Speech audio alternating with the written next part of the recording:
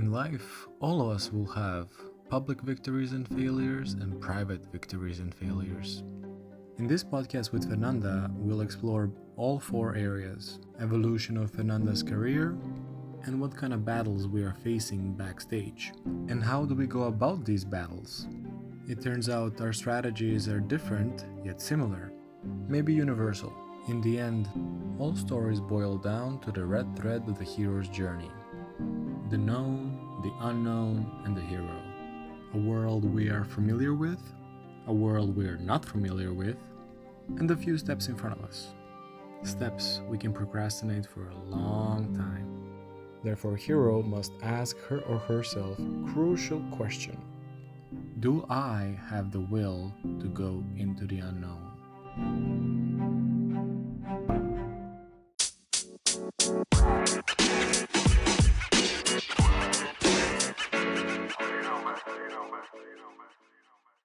Hello, Fernanda.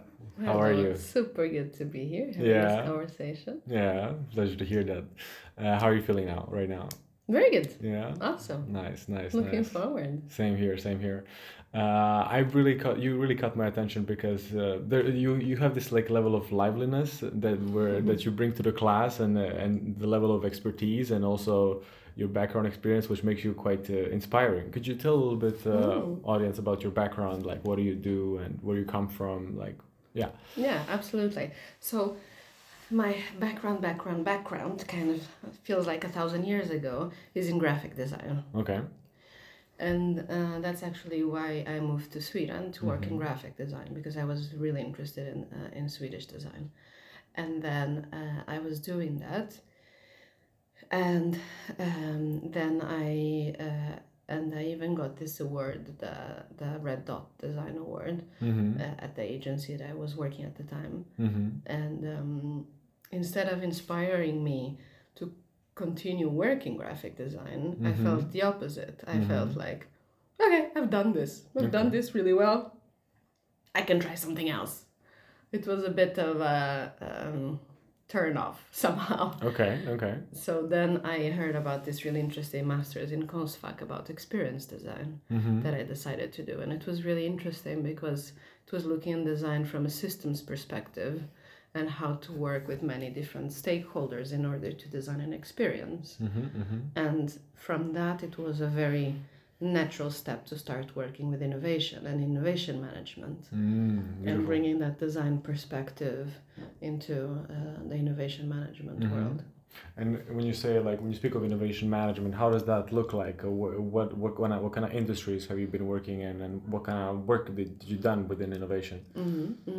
So I started working a lot with designing leadership programs.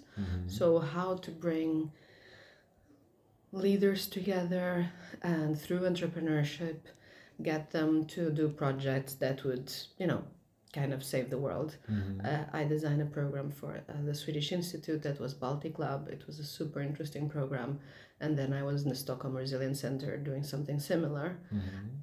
But I kind of kept different contacts. And then I was also approached by Karolinska Institute, and then I also started working at the time, so I was 50-50 in the Stockholm Resilience Center and in the Center for Gender Medicine at Karolinska. And so it was kind of, how can we bring the perspective of creativity and creative processes in order to drive change. And in the Stockholm Resilience Center, it was about exponential technologies like AI, robotics, etc., in order to help save the world from the perspective of climate change, of course, creating resilience in social ecological ecosystems. And in Karolinska was about gender medicine, and also working with partners and promoting what we call gendered innovations. All right. Then I felt a bit tired of academia, and I thought, okay, let me test what it would be to work in a big organization. So then I was in Stora Enso, and I was doing innovation management there.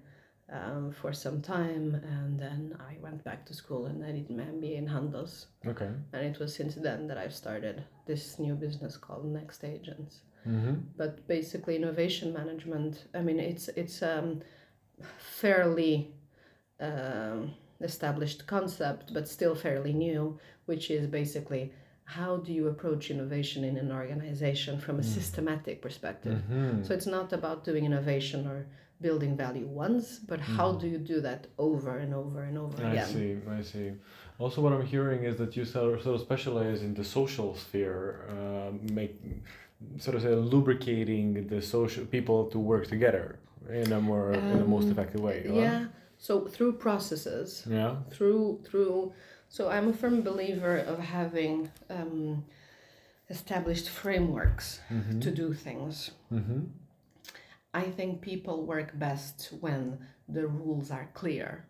So if you are in an organization and you have a great idea, you should know what to do with that idea. There should be a clear process for you to be able to contribute. Because if there isn't, then the organization may be full of potential, but you cannot turn that potential into value. So in a way, it's working with people, but it's mostly to create these frameworks or processes or structures that people can work together in innovation. All right. And to pivot it to the hyper, you've been here working with hyper students for like 5 years. Yeah, exactly. For 5 years, and you're bringing your wisdom and experience and knowledge into the school programs. In different programs in different ways, I guess. And we spoke a little bit before the podcast about like so there's a particular trend that you're seeing within students that is quite critical. This decision anxiety, I guess. Would you summarize it like that? Decision anxiety. Yeah, exactly. Could you explain a bit more about that? I was thinking that. I mean, and of course, I don't mean it as a criticism or anything. Of course, people should be worried about their future, but it's just that it feels like there's a lot of anxiety about doing things right. The anxiety of having the right internship, of it's almost like if students build up all this pressure upon themselves, and it seems to me like it would be so helpful to just take it easy a bit and acknowledge that life is not perfect and that we are going to make mistakes. And there's a certain job that we try and it might seem perfect on paper, and then once you try it, it actually isn't at all. And that's fine. It's fine to try many different things. And I think if we just have that anticipation from the beginning, the anticipation of knowing, what am I doing? Well, what I'm doing is testing different things, is trying out different things. It's this iteration of life. I call it prototyping life. I usually say that I'm prototyping my life. As in, I don't really know exactly what I will be doing, but I will try different things. I will see what fits me. And with each of these iterations, I learn so much and things become clearer. I'm definitely not the same person that I was 10 years ago, and I hope that in the future I'll be different again, right? So we evolve. So I think it's very important to just give ourselves time. And it's okay to fail. It's okay to try something. And you know what? It didn't work. It's awesome. Actually, I didn't tell you this, but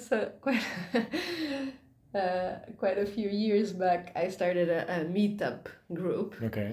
That it was called the Losers League. Okay.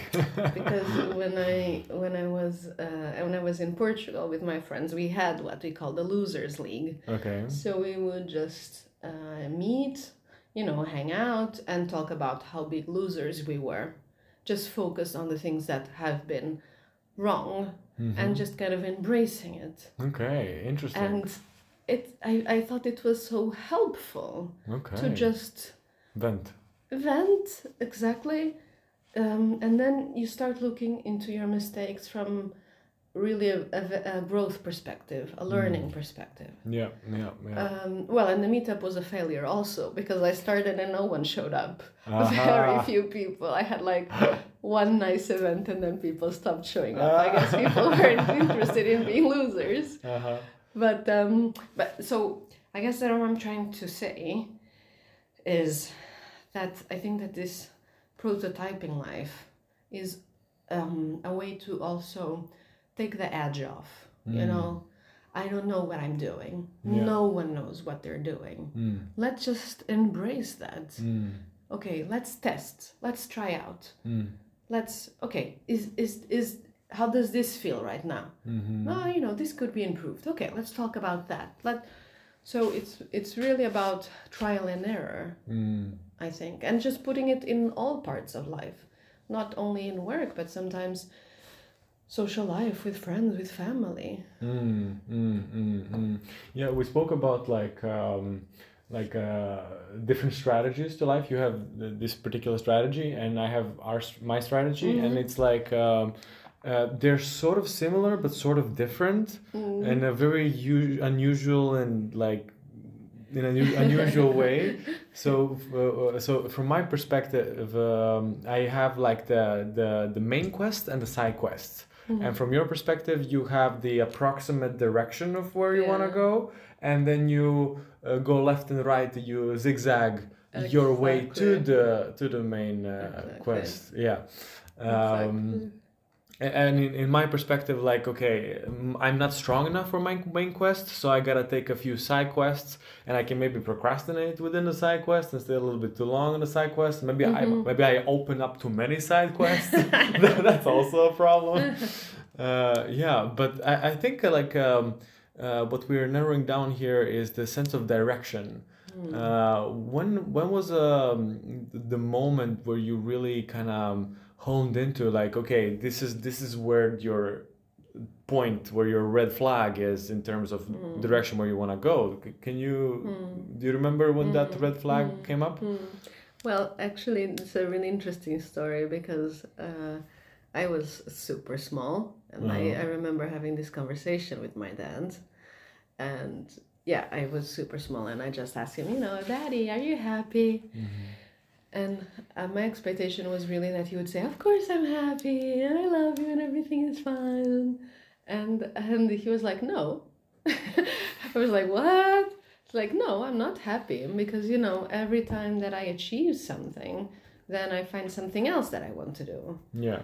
Every time that there's something that is fixed, then I'm already thinking about the next stop, the next goal, and that really had a big impact for me, because it gave me this idea that happiness doesn't really exist. It's more of a approximate identity reality. So it doesn't exist, but you can kind of try to aim for it somewhat. Okay. Although knowing that, or I know that I will never achieve it because I will change. And I think it makes sense, you know? Yeah. Every time that you, okay, I got this new job, and now what's the next step? Okay, now I want this promotion. Great. Yeah, and what's the next step? Well, I want my salary to be this. Yeah, and what's the next step? Well, yeah. I want to buy this something. Yeah. So we always have kind of different bigger goals or smaller goals that we try to adapt to, right? So I think that, so that's one thing. And then another thing was I also remember the process. I was with a couple of friends that used to, they were chaos pilots. Do you know chaos pilots? This, it's a school for kind of creatives also, but focuses on processes. Okay. In Denmark, and they were chaos pilots people, and then we had a weekend of just processes. We went to someone's place in the archipelago, and it was just kind of internal processes, how to work with your life and kind of designing. Cool. Very, very nice. And I remember the first time, and this is sad, but I remember the first time that I said, you know what, I'm ambitious. I want to be successful. I want to make money. Because there's a part of, especially when you're a woman, there's a part, that you shouldn't be too ambitious, or I don't know, there's all these social norms about what you Stigma should as do. well. Yeah. So that was also, and then I was quite old. I was already in Sweden, actually. But then I could say, okay, I know that I will never be fully happy. Might as well embrace it. I know that to a great extent I'm a loser, and losing is fine, and you should be proud of your failures because that makes you grow. That makes you learn. And then what's important is that you have this ambition and this drive and this grit that whatever happens, Exactly. you will find, you will adjust the goal. The bounce back ability. Yeah, exactly. Exactly. And kind of just tying it back to your initial question about my experience with Hyper Island students is that maybe what you should try to do is, be less perfect. Just admitting that everyone fails. Yeah. And that's fine. Yeah. It's it's interesting. There's different roads that we can take. We can one side of me, I would like to stay on the topic of happiness and success and pursuits, and on the other side, actually let's go for that. Happiness is a very interesting topic because I've been certain circumstances in my life led me to be unhappy.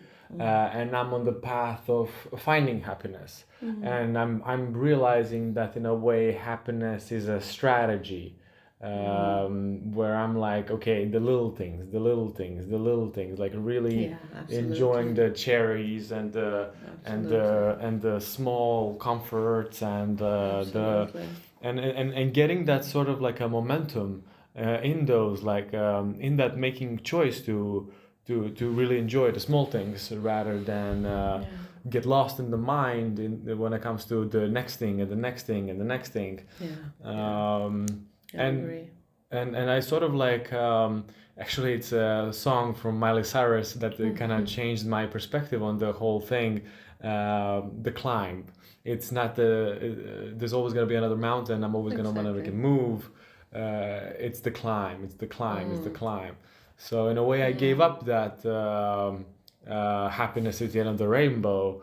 I'm like, it's the mountain climb. It will be like this for a long time. It's always gonna be like me on the mountain somewhere where it's uncomfortable. It's probably raining. I don't have good clothes. Low food or whatever, And I think having that choice of deciding to find happiness in the small things. I completely agree.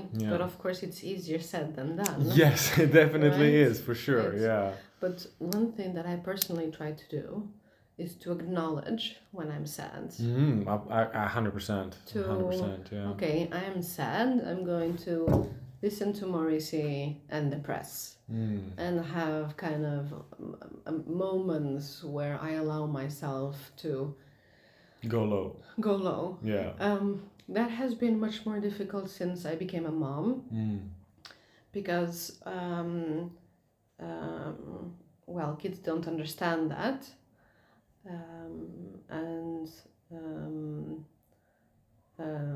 so for example, when I had my second kid, I had some really tough time after she was born. I had difficulties sleeping. I was kind of activated. It was almost like, anything would be. I felt very activated, and I couldn't sleep. I was really kind of on the edge.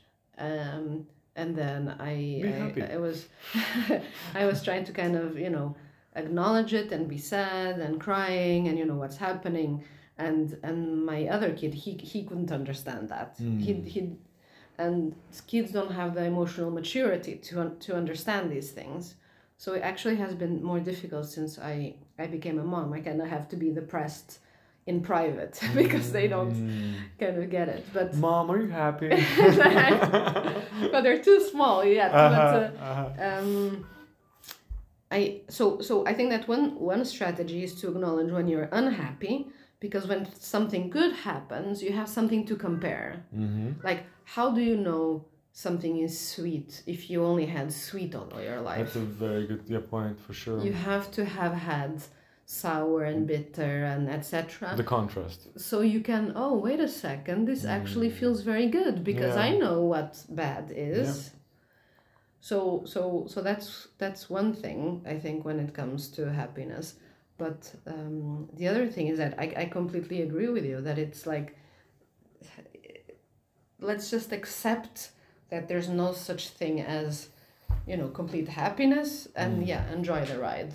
Try to make the best we can while we are pursuing it. So at least, and for me, that is translated in learning. If I feel that I'm learning something, even, for example, if I'm doing a project and I might have a problem with someone in the team, I might have a problem with my boss or something like this, then I try to put my kind of let's learn goggles and try to see it from the perspective of, so this is how people are, and how could I deal with this? I hear, and you derive happiness from this kind of angle, or? Yeah, exactly. At least I'm learning how to deal with people like this. It's interesting. I have a parallel. As soon as you said that, like, I have my own strategy, and that's like progress orientation. As soon as, like, I have this like goggle around progress. Oh, I've made progress here and here and here, and then I also add like a celebration time. I allow myself to celebrate like the progress, and nobody can see this. It's rarely who can understand my life to that level that I can share this and they can genuinely be happy for me. So in a way, I have to celebrate myself and the progresses that I make. Man, that's how it should be. That's how it should be. Okay.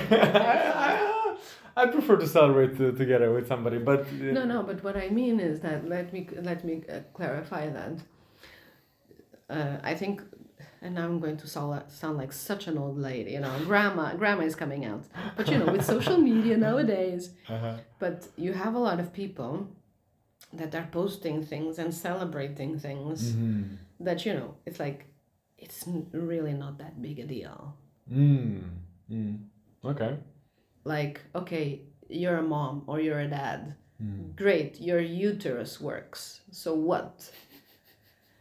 And sometimes people celebrate things, and so therefore I think it's more interesting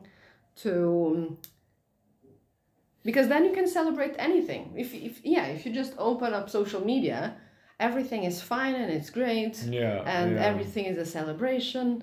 And of course, there's a few people sharing down their negative sides or negative parts of life, but it just sounds so fake to me.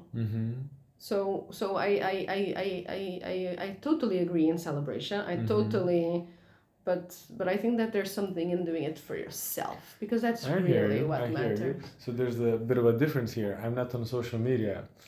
I have a different, so once I quit social media, my brain chemistry changed. My brain neural pattern, it's a completely. I was at a TEDx conference yesterday, and there was a guy that quit news. So he's just completely, and the way he speaks, you just see that he's like, his brain, his mindset is different. And like, once I quit social media, there was like this, the knot in my head untangled. So I don't know what you're talking about in a way. Nice. So when I speak of celebration, it's my network of people that I'm emotionally connected. Then awesome. Yeah. I don't share it with like people. I share it with a particular person. Perfect. Yes, exactly. Perfect. Exactly. No, but that's exactly what I mean. It's kind of making things, again, I'll sound like an old lady, but what really matters, and instead of just having easy gratification, and also for when things are bad. When things are bad, then also really acknowledge that it's fine. And definitely share it with the people around you, with your friends. And I do that a lot. Who can understand? Who can understand? You know, when my friends ask me how you're doing, and then I tell them, actually, I'm not doing that well. Yeah. And it's good to talk about those things. For sure, I think. Sure. There was an interesting pivotal moment where I sort of decided to see the bad times as an investment. Like when I'm going through lows, or I had crazy lows this year, I was like, okay, this is an investment. Yeah, I'm going down, but like life is a rhythm, you know, like I can't stay up all the time. Exactly. So just embracing that low and going however low it goes, and you know, it sucks. And and there's that deep trust that because of these moments I will reach new peaks. Yeah. I really agree with that. Yeah. We need to just acknowledge it. Yeah. And you spoke about like acceptance, like really cultivating that acceptance for where we are. Yeah. Exactly. And of course, accepting does not mean at all to just feel, you know, satisfied and just be like, oh, you know, that's how the world is and I have to accept it. On the contrary, it's accepting how you are feeling, so you can take that to... Because I still believe that we need to... there's a big part of me that, like I said, is very ambitious and I want to make a change. I want to contribute. So I cannot just accept, oh, that's how the world is, you know, whatever. But rather accepting that these are the conditions that I need to work with to make that change. If this is the world that we have and this is the moment that I have, what can I do with what I have? Exactly. It's so interesting how we talk about the same things, but we have like different methodologies or metaphors. Like I call that like accepting where we are, accepting this is the current reality. Okay, this is the current reality. It's not how I imagine to be. This is how it is. Okay, exactly. I'm here now. So I call that killing monsters. Okay. Let me explain. You know, when you're a kid and you're playing video games, and at least back in the games, the video games were, you know, this kind of level thing. So you had the monster from that level. Yeah. And then I remember being a kid and you had this monster and you try to kill it and it kills you. Yeah. And then you lose. And then there's a moment that you're able to kill the monster and you go to the next level. Where you have a monster that is even harder.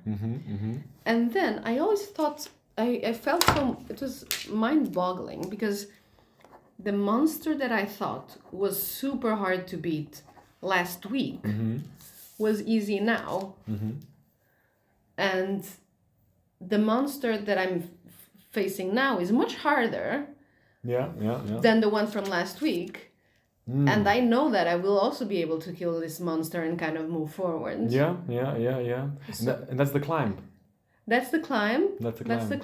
That's the acknowledging that you have this context that you need to work with, and the context will change. You'll go to the next level. Absolutely. It's the growth. Is what's hard today will be easy tomorrow. Yeah.